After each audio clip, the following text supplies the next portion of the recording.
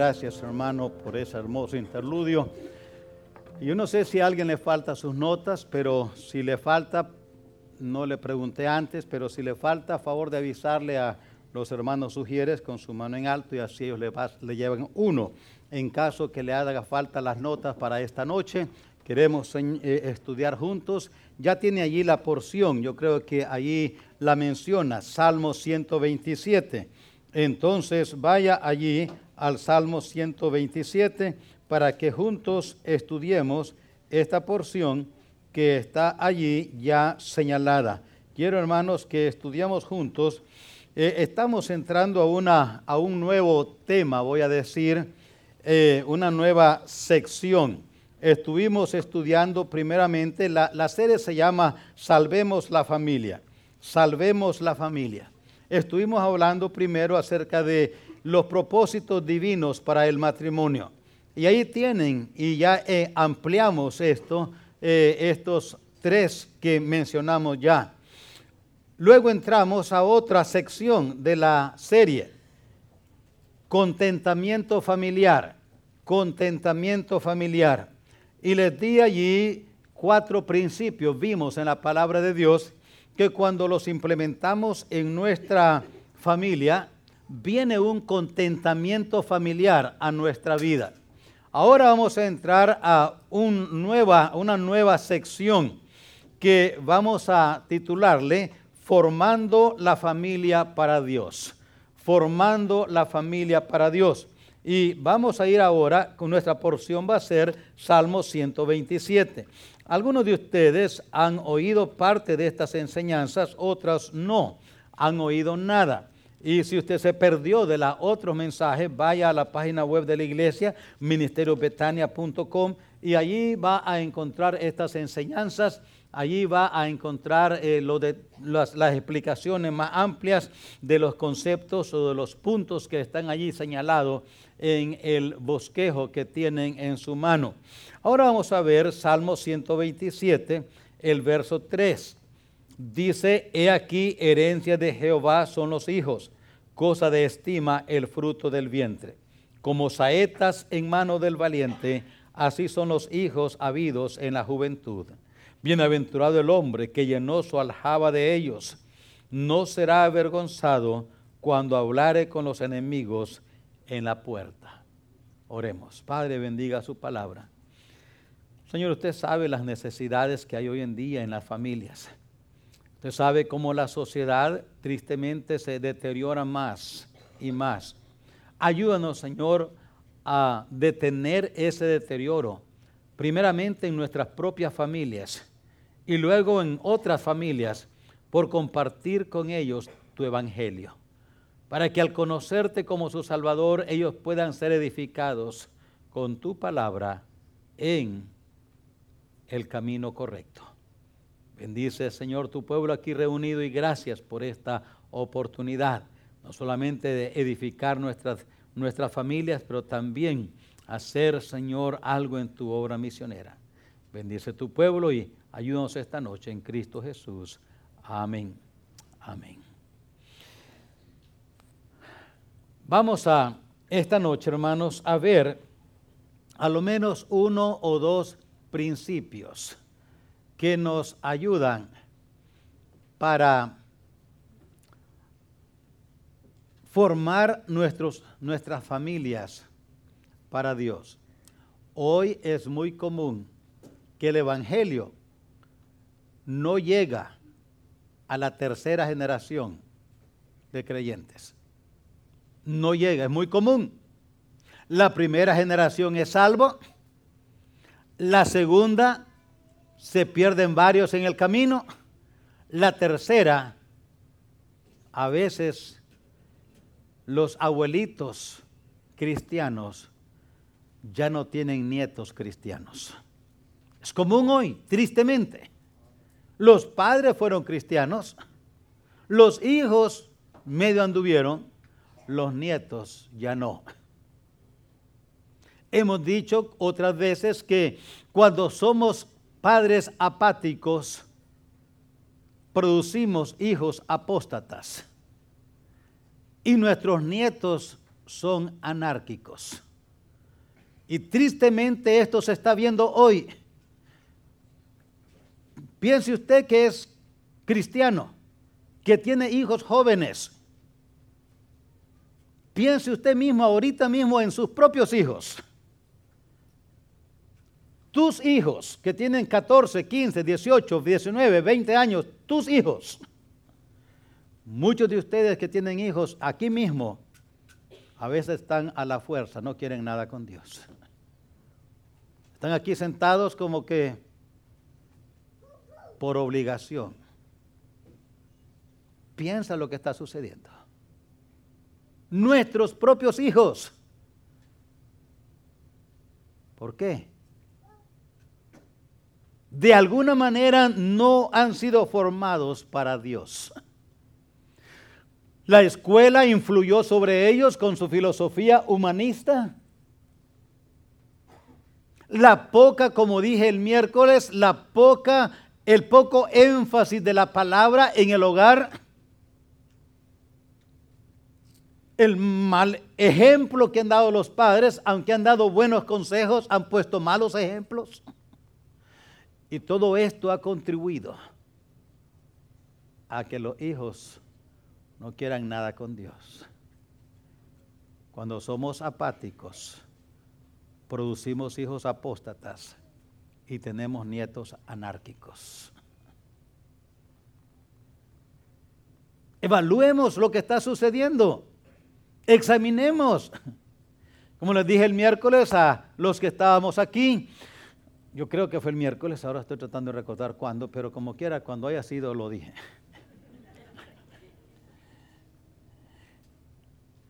Cuando no tenemos devocional en nuestros hogares, cuando vamos a calcular, tenemos devocional 3 veces en la semana. 3 veces en la semana, y eso es un buen récord. 3 veces en la semana. Eso nada más son 12 veces en el mes. 12 en el mes. Por 10 son 120 más 6 más. En un año, yo creo que en el 130 llegamos. Pero vamos a decir 130 devocionales en un año. Si fueron de media hora, lo cual es un promedio, pero para darle más chance vamos a decir que es 1 hora, que casi no sucede. Pero eso fueron 130 horas en un año. En un año, 130 horas. Más los que vino a la iglesia, si fue fiel, vino 100 veces más o menos en el año, si fue fiel. Ahora son 230 horas. Ahora comparemos 230 horas en un año ahora si el maestro de escuela dominical que tuvo fue un flojo y sin carga por las almas perdidas, solamente vino a cantinflear en la clase. ¿Sabe qué es cantinflear, verdad? Ok. No preparó, no tuvo carga por esos niños, esos adolescentes. No les importó si se iban al infierno o al cielo. Él nada más estaba allí, ella estaba allí, nomás para decir que estaba enseñando, para estar en la lista. Pero carga no tenía por los niños y niñas que le tocó en su clase, o jóvenes o adolescentes. Pero estamos con 230 horas. Compare ahora, ¿cuántas horas va a la escuela ese niño? Normalmente, ¿cuántas horas diarias?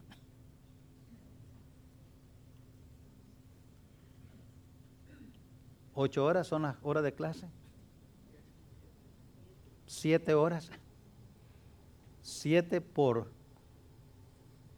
6, lunes, martes, miércoles, jueves, viernes. 7 por 5, 35 horas. 70 en 2 semanas, 140 en un mes. Por 12. Ya nuestras horitas cansadas de Biblia ya ni aparecen en la escala. Hermanos, Eso es para aquellos padres que están diligentemente haciendo devocional con sus hijos 3 veces en la semana. 3. ¿Y qué de aquellos que no hacen nada?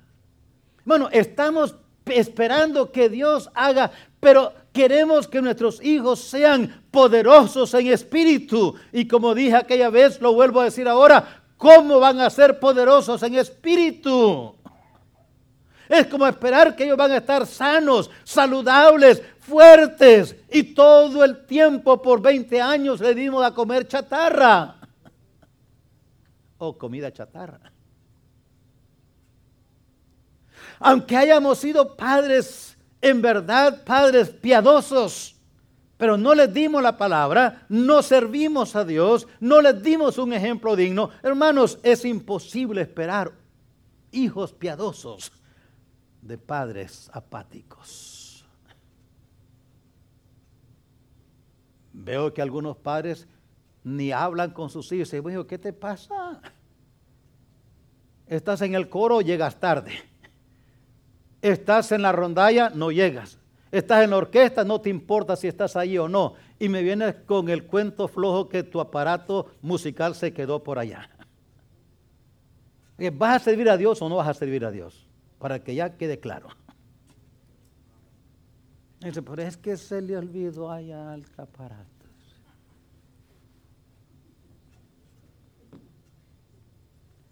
Es que llegó mi tío. ¿Y? ¿Es Dios? Ya no vino al ensayo. Ahí está la orquesta toda chimuela.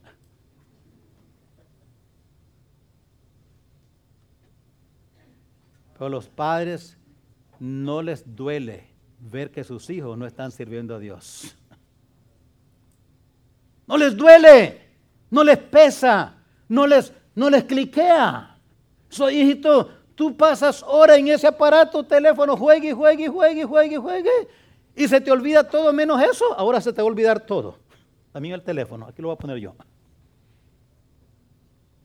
Ay, pero hermano, ¿qué voy a hacer? Ya tiene 16 años y ¿qué importa que tengo 80?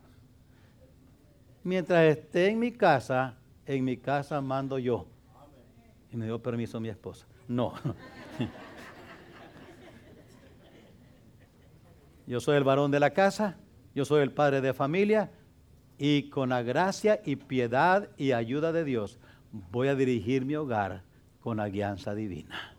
Esto es lo que dice Dios. Hijos, en esta casa vamos a hacer lo que dice Dios. Yo lo voy a hacer como su papá, mi esposa que es su mamá lo va a hacer como su mamá y nosotros vamos a hacer lo que Dios dice. Pues que yo no quiero, pues entonces vaya a buscar dónde vivir. Porque aquí vamos a hacer lo que Dios dice. Bueno, pues que yo no quiero. Eso ya cuando tienen 18, 19 años. Cuando tienen de allí para abajo, dicen, no, aquí vamos a hacer así. Hermanos, cuando uno como padres y madres oramos, lloramos, enseñamos, clamamos, ayunamos, sufrimos por nuestros hijos, clamando a Dios, Dios escucha esas lágrimas. Dios escucha esas oraciones, Dios ve esas lágrimas, Dios oye esa súplica, ve nuestra aflicción y responde.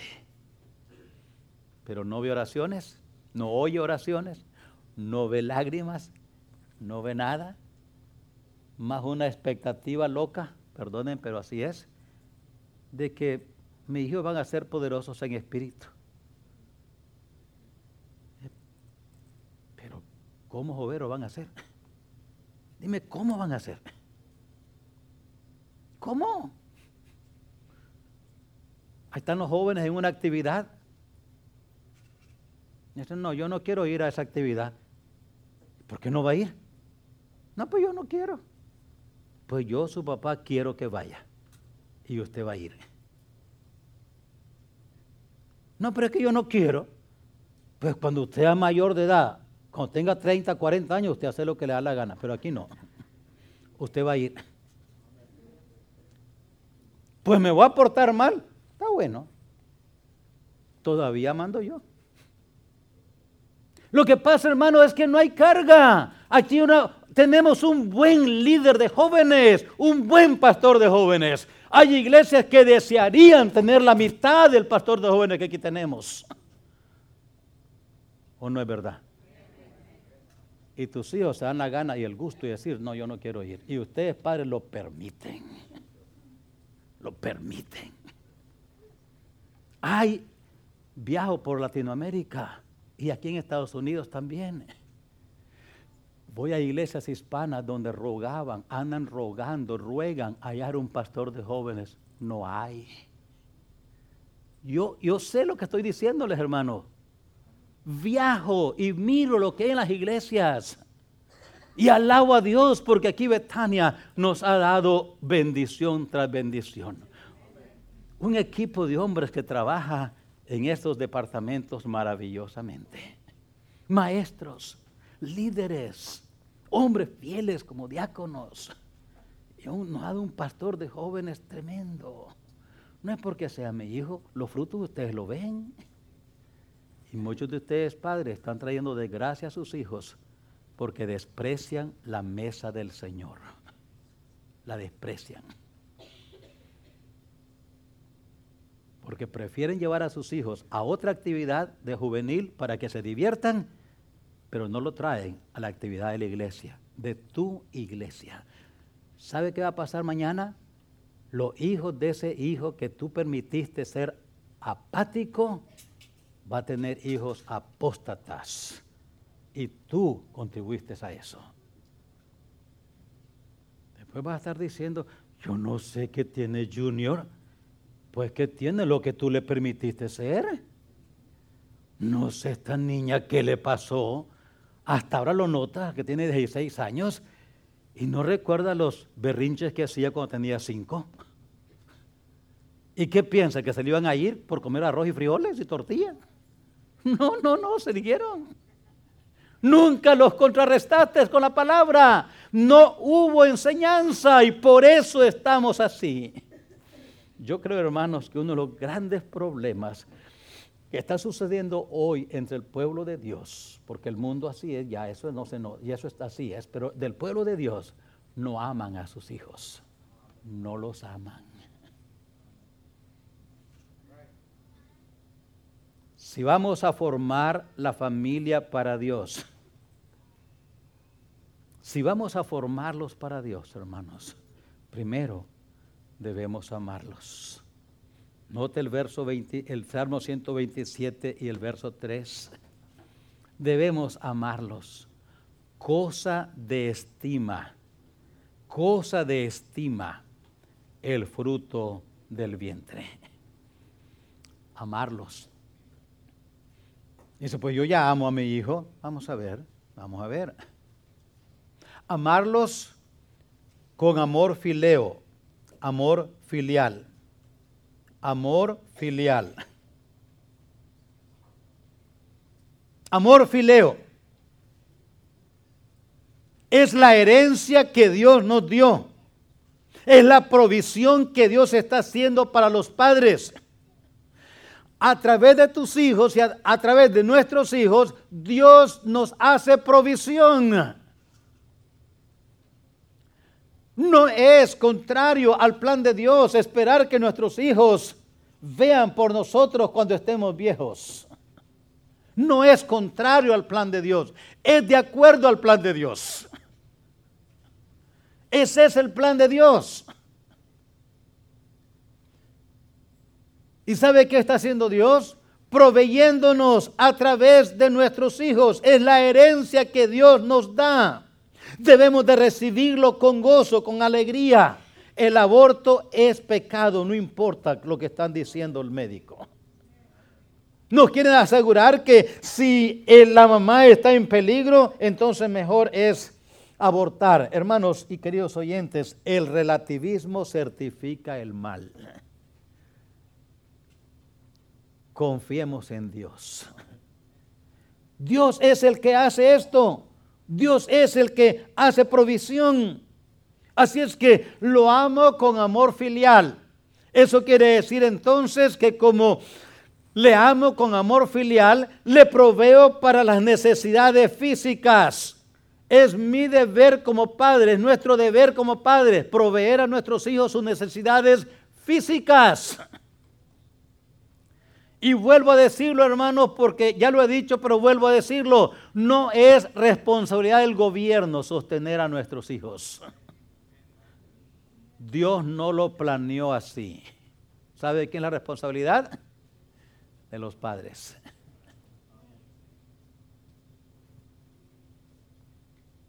Hermano, no dejemos arruinar como etnia, como grupo hispano. El gobierno, cuando hace a una persona dependiente del gobierno, le ha arruinado para toda su vida. Para toda su vida lo ha arruinado. No enseña a sus hijos a depender de ningún programa de gobierno. Enséñeles a estudiar y enséñeles a trabajar y enséñeles a sudar y a ganar el pan con el sudor de su frente. Así lo estableció Dios. Enseña a sus hijos a trabajar. Enséñeles. ¿Cuándo empiezo, pastor? Desde ya que tienen 5 años. Ya dígale que levante los juguetes que acaba de jugar con ellos y póngalo todo allí. Usted los sacó, usted jugó, usted los pone. Yo se los compré, pero usted juega y usted los guarda. Enséñele de pequeñito que la cama donde duerme es la cama de él, no la cama de un perro. Y cuando se levanta hay que doblar y arreglar esa cama y dejarla bien bonita. Hijito, esa es cama, yo la compré. Yo compré las sábanas, yo compré la almohada, yo compré la San Marcos, yo compré todo eso. Para ti, tú duermes en ella, cuando te levantas y en la mañana te levantas y vas al trabajo o a la escuela, deja esa cama arreglada. Dobla las sábanas, haz la cama, guarda tu ropa, toda. Zapatos, calcetines, camisa y todo, lo de adentro y de afuera, guárdalo. Déjalo en la bolsa de basura, en el cajón de la basura. Ya tienes edad, ya tienes 7 años. Ya tienes 7 años. No estoy hablando de jóvenes de 13, 14, ya eso es anormal, esa es anormalidad.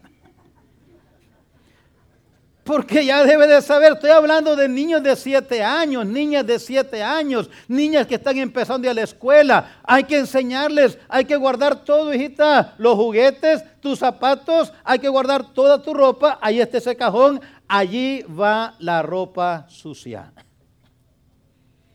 ¿Y por qué lo hago? ¿Por qué lo hace, pastor? Porque lo amo. Porque lo amo con amor filial.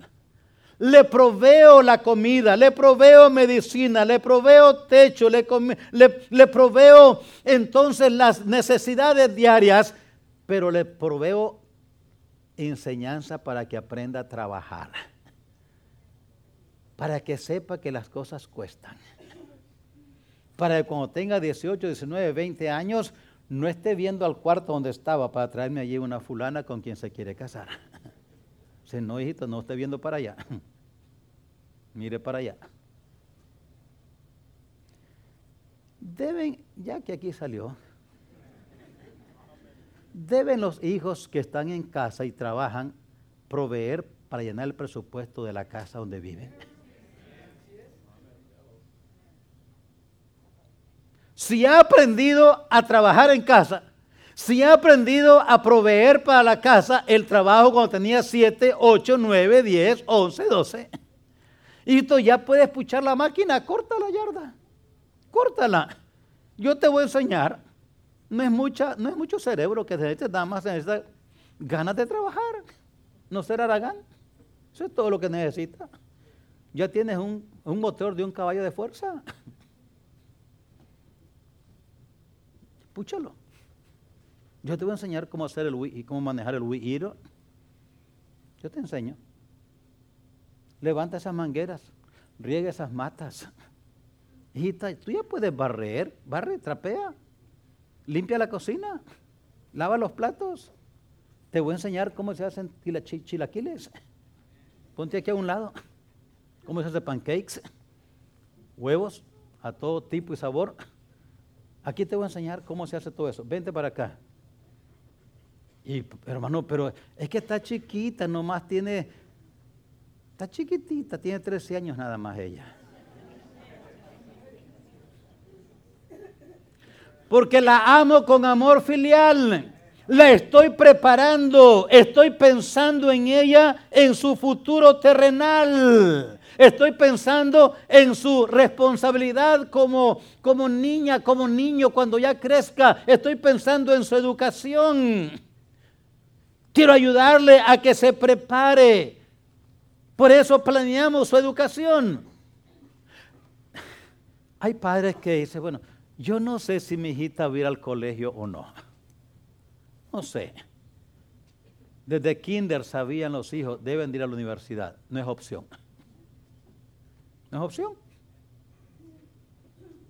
¿Ya? Bueno, y si el cerebro no le da, pues le va a dar para ser plomero, pintor, carpintero, todo menos ratero.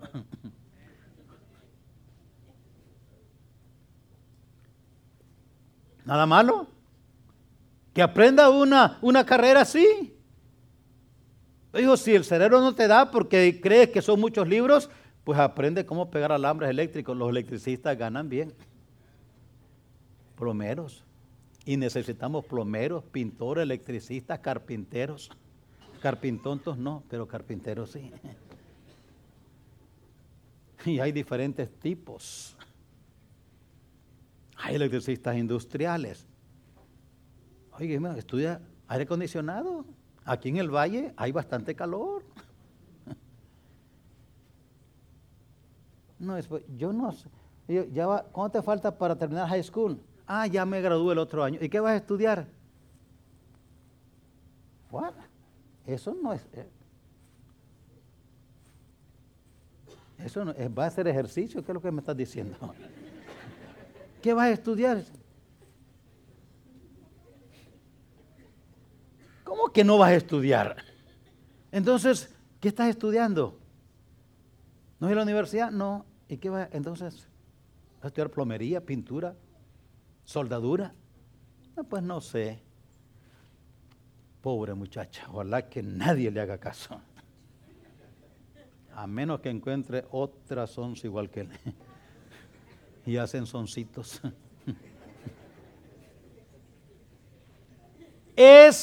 Lo amo con amor filial. Estoy pensando en su vida terrenal, su educación, su matrimonio. Estoy pensando cuando él o ella se case, lo estoy preparando para eso.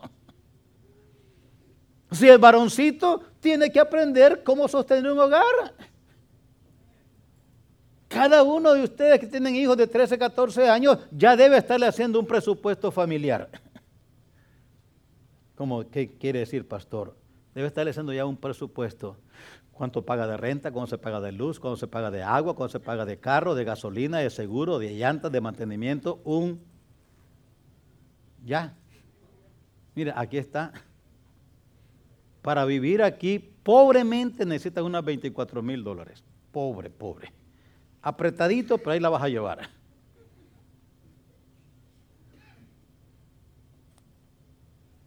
Si quieres ya 30, 35, hijo, pues eso no sean, a menos que te pongas a vender droga y no te vas a ir muy, muy bien, porque muchos están en el bote. Te pongan a robar carros, te van a agarrar tantos carros que no te vas a robar muchos. ¿Y qué vas a hacer? Este es el presupuesto.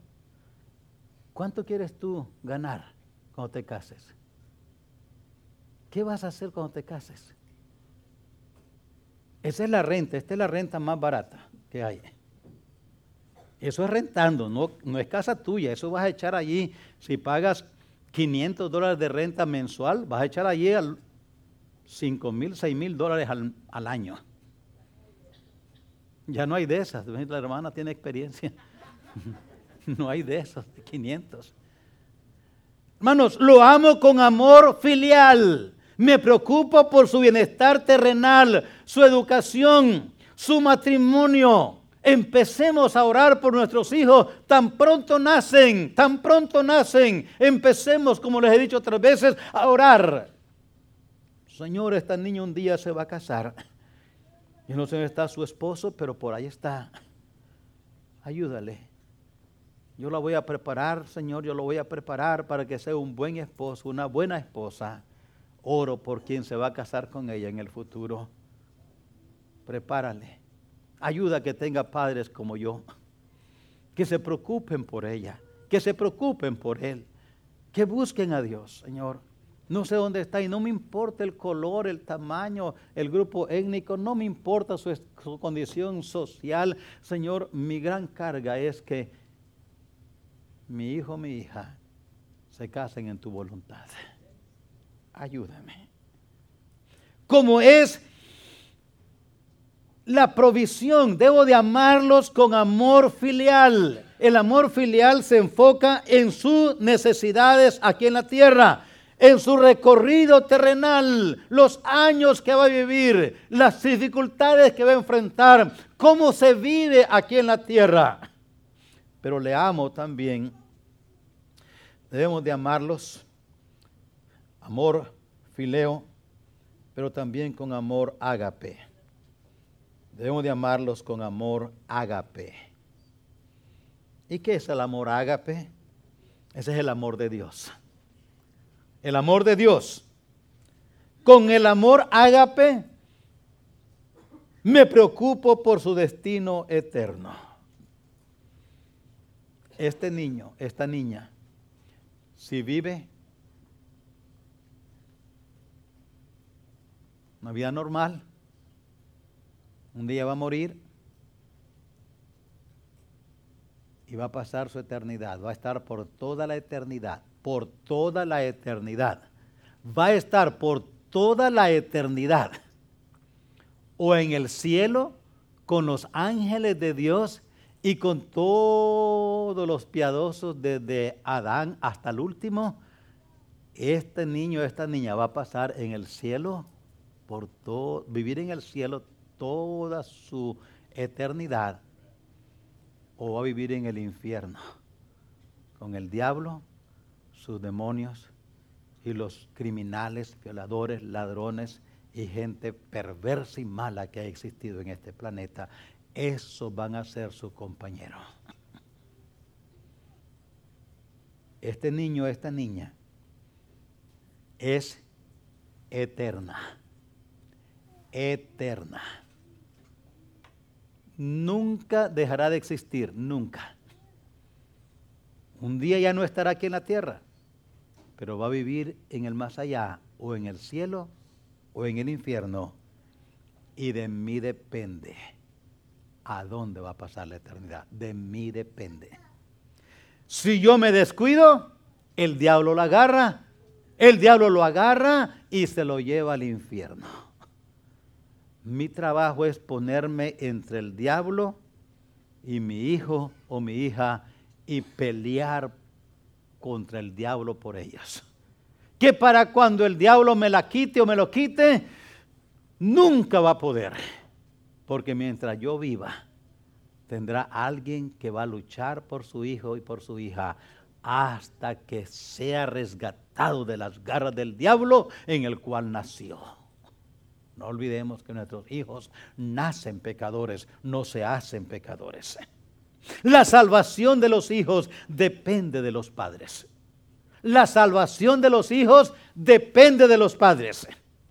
Yo sé que esto suena un poco radical, pero así dice Dios.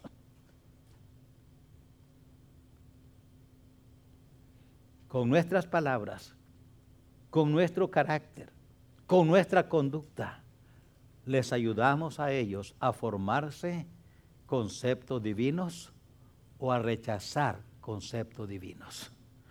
Nosotros somos los primeros modelos sobre los cuales ellos tendrán una idea de cómo es Dios.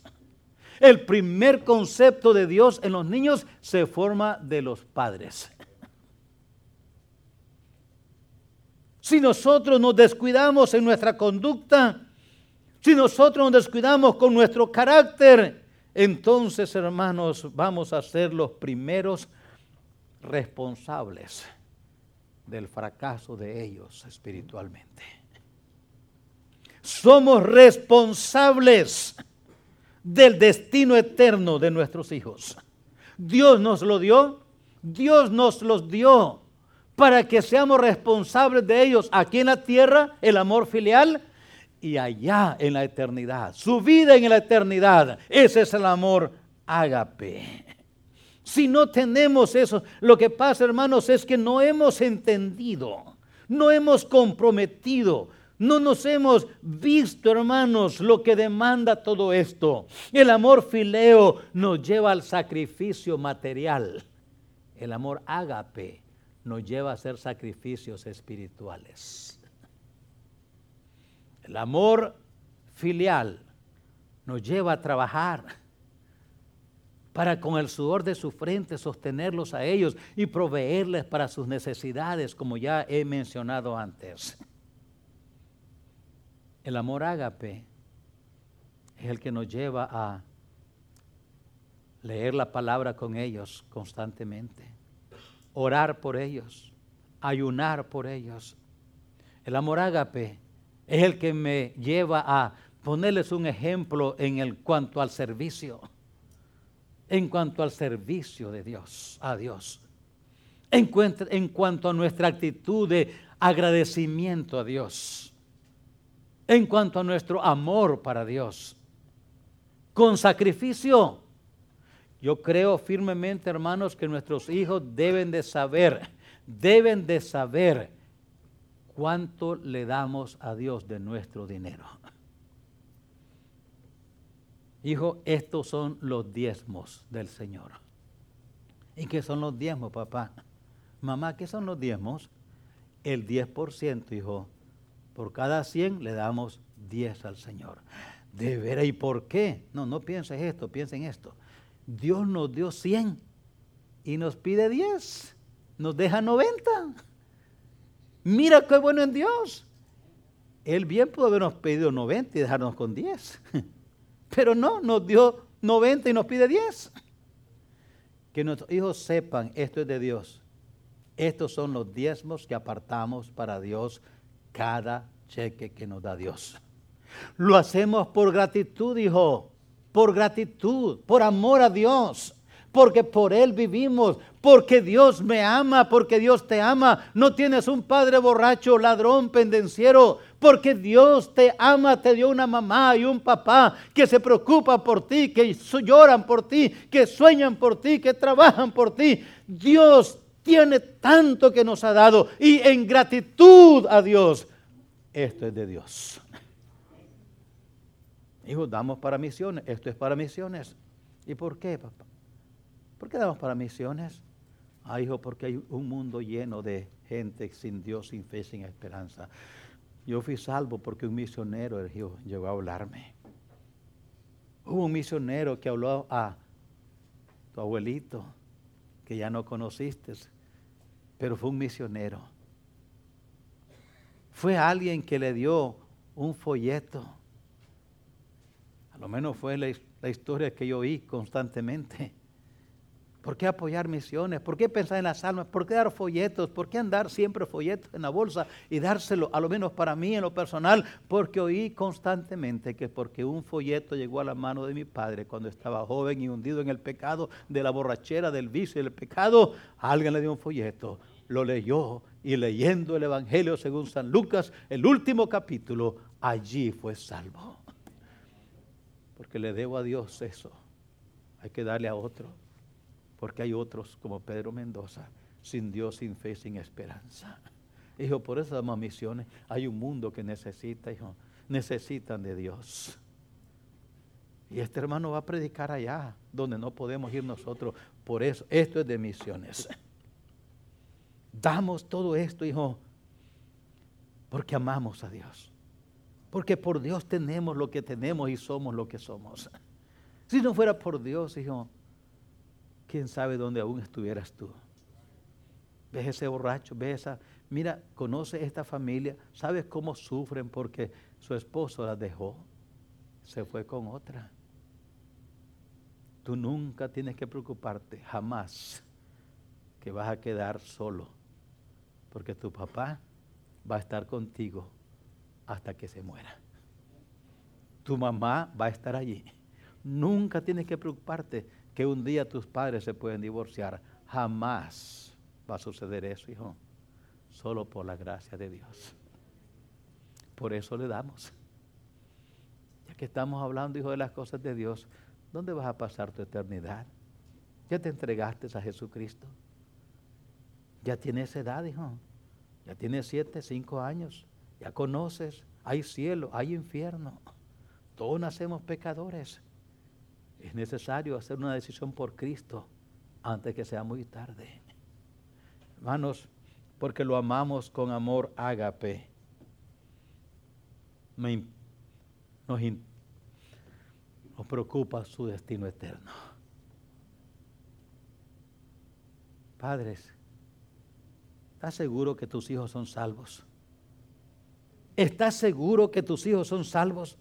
Puedes decir, ver al cielo y decir, Señor, yo te doy gracias, porque mis hijos ya se entregaron a ti, cada uno de ellos. Nunca ande diciendo a sus hijos, ya eres salvo. No, les he dicho otras veces y lo vuelvo a decir. Mientras no hayan fruto de salvación, hijo, estos frutos que estás dando son frutos de un hijo del diablo y no un hijo de Dios. ¿Tú eres hijo de Dios o hijo del diablo? Nunca le diga a sus hijos que son salvos hasta que den frutos de salvos. No les diga que son buen árbol si todavía no dan fruto de buen árbol. Oigo eso muy a menudo. Los hijos viven como el diablo, por los padres dicen, ya mis hijitos son salvos. ¿Y por qué son salvos? Ya se bautizaron. Pues eso no significa que es salvo. El Señor dijo, por sus... ¿Dónde están los frutos? No ora, no lee. Dice maldiciones, le encanta la música pagana y quiere andar más en el mundo que en las cosas de Dios. A la iglesia viene aburrido y aburrado y al mundo quiere andar con gozo y alegría. A mí se me hace que eso no es de Dios, eso es del diablo. Hijo, tú tienes más inclinación, práctica y sabores de hijo del diablo y no hijo de Dios. De veras tú eres salvo. ¿Dónde te entregaste? ¿Cuándo? ¿Cómo sabes? Y si no sabe, guíele a los pies de Cristo. Muchos padres cristianos no aman a sus hijos, porque miran cómo están sus hijos perdidos. No quieren nada con Dios, ni con su palabra, ni con nada. Y los padres están todavía con el sentir, ya son salvos. Oiga, y si son salvos, ¿por qué no quieren nada con Dios? ¿Por qué no quieren nada con la palabra de Dios? ¿Por qué no quieren servir en la iglesia? Bueno, yo no sé de ustedes, yo fui salvo a los 10 años. De 10 años para atrás, hacía muchas cosas en la iglesia, muchas. Pues crecí en una casa pastoral y una verdadera casa pastoral.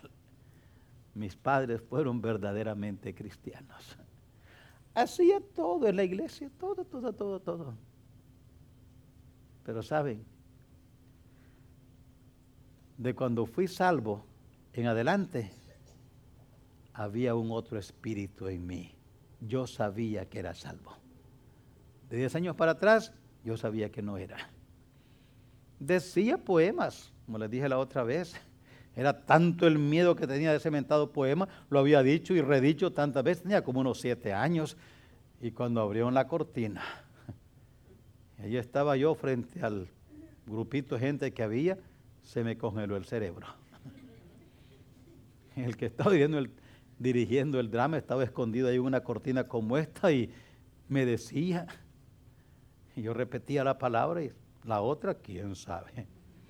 Y otra vez decía la otra palabra que seguía, yo la repetía, pero la otra no sabía. Y yo estaba tan confuso como él, porque lo había dicho tantas veces allí ensayándolo. Tuvieron que cerrar la cortina porque para entonces ya los tobillos pegaban uno con otro. Saben, yo sabía que no era salvo. Yo sabía que no era salvo. De ese día en adelante había en mí un palpitar de seguridad, de salvación.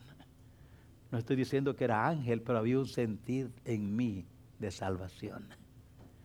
Ahora quería estar en la iglesia, quería servir. Ahora había un palpitar por las cosas de Dios. Me encantaba sentarme a leer, pasaba horas leyendo. Me encantaba leer la historia de Abraham e Isaac, de Noé y el arca, de José y María. Y la favorita era de José, vendido por sus hermanos. Lo leía y lo leía y lo leía. Me encantaba eso. Dice, qué bueno, no. Había un espíritu en mí que decía, eres un hijo de Dios. Hermanos, ama a tus hijos con amor ágape. Tú eres el responsable de pensar en el destino eterno de ellos. No es el pastor, aunque debe de hacerlo. No es el maestro de escuela medical, aunque debe de hacerlo. El responsable eres tú, como su papá y su mamá.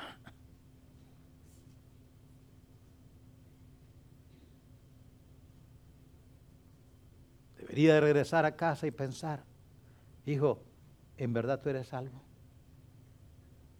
Sentarse a hablar con tu hija, con tu hijo a solas. Hijo, ¿de verdad tú te has entregado? Yo quiero estar seguro en mi alma, tener esa paz. Me preocupa a veces lo que te oigo y lo que veo y cómo actúas. Me preocupa porque parece que lo haces todo forzado. Hay que andar con el chicote sonándolo para que puedas dar el paso. Me preocupa eso, hijo. Porque el Espíritu Santo como que no te guía a hacer nada bueno. Y a veces me pregunto si tienes el Espíritu Santo o no contigo. O decirle, hijo, estoy tan contento, tan alegre de verte sirviendo a Dios. No te imaginas qué gozo me da cuando te levantas en la mañana y quieres ir a la iglesia y quieres servir. Eres el primero a estar allí, en la orquesta, en el coro, en la rondalla, en la iglesia. Andas sirviendo para todos lados. Hijo, puedo morir y muero alegre, porque te vi servir a Dios. Te vi servir a Dios. Oro a Dios que me dé muchos años para verte servir más a Dios. Pero es una pena, hermanos, que a veces los mismos padres cristianos dicen, hermano, ¿quiere hacer eso? No. Me río porque así habla uno de mis nietos. ¿Quiere hacer? No. Antes que le diga que quiero, ya me dijo que no. Dijo, ¿quiere? No. Hijo, a veces le digo a los padres, hermano, ¿quiere hacer esto? No, yo no. Hermano, ¿hay esto para hacer? No, yo no. Oiga, qué triste sería si la muerte lo sorprende. Y lo oyó sentado en la banca, calentando bancas. Cuando sus hijos vengan a ver aquí su ataúd, que va a estar exactamente aquí, van a ver un féretro allí de un ser querido que poco o nada sirvió a Dios. Piensa, hermano, herencia de Jehová son los hijos, cosa de estima el fruto del vientre. Bienaventurado el varón que llenó su aljaba de ellos. No será avergonzado cuando hablare con sus enemigos a las puertas. Eso quiere decir, hermanos, que los hijos nos pueden avergonzar a nosotros.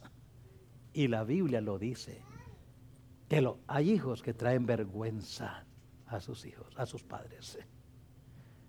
Hermano, yo no sé dónde está y qué está haciendo con sus hijos. Yo oro al Señor que los amemos con amor fileo. Pero que los amemos tan igual también con amor ágape. Veo que no podré cubrir el otro punto, lo cubriré el próximo domingo. No quiero pasar más tiempo. Pero vaya a casa, hermano, vaya a casa y evalúe cómo está su hogar. Vea cómo está su familia. Vea si está fallando como padre en algo, como madre en algo que usted puede mejorar. Vea si está en verdad, llevando a esos hijos con la palabra de Dios por la luz, con la luz que Dios da por el camino. de la bienaventuranza. Vaya a casa y piense. Vea cómo estás invirtiendo tu tiempo, las horas que estás en casa con tus hijos, con tus hijas.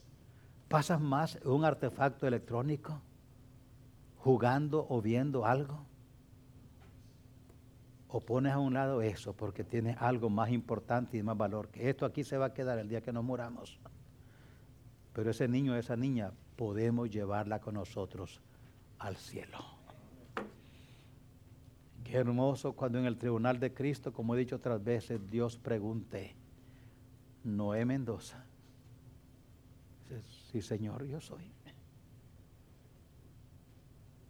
Te di 4 hijos. ¿Dónde están?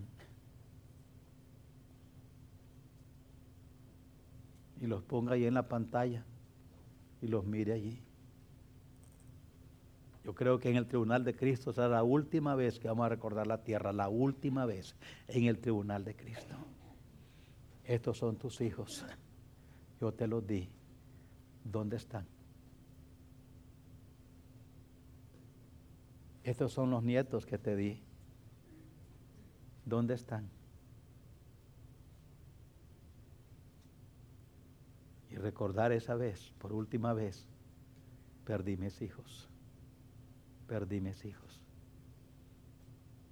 No trabajé con ellos como debía haber hecho. No lo hice. Tal vez nadie me dijo, tal vez no supe. El punto es, ahí están sus hijos. Y Dios dice: da cuenta de tu mayordomía.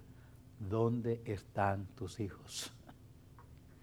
Y tener que aceptar delante del Dios soberano, amoroso, y decirle: Señor, los perdí.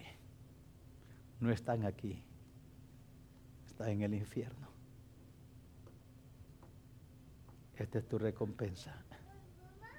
Pero qué hermoso será decirle: sí, Señor, esos son los hijos y las hijas que me diste. Aquí están todas ellas, aquí están todos. Y esos son los nietos que me diste, aquí están todos. Una oración que todo hijo de Dios debemos de tener todos los días: Señor, que ninguno de mi descendencia vaya al infierno. Que ninguno de mi descendencia vaya al infierno, Señor. Ninguno. Señor, concédeme mi descendencia.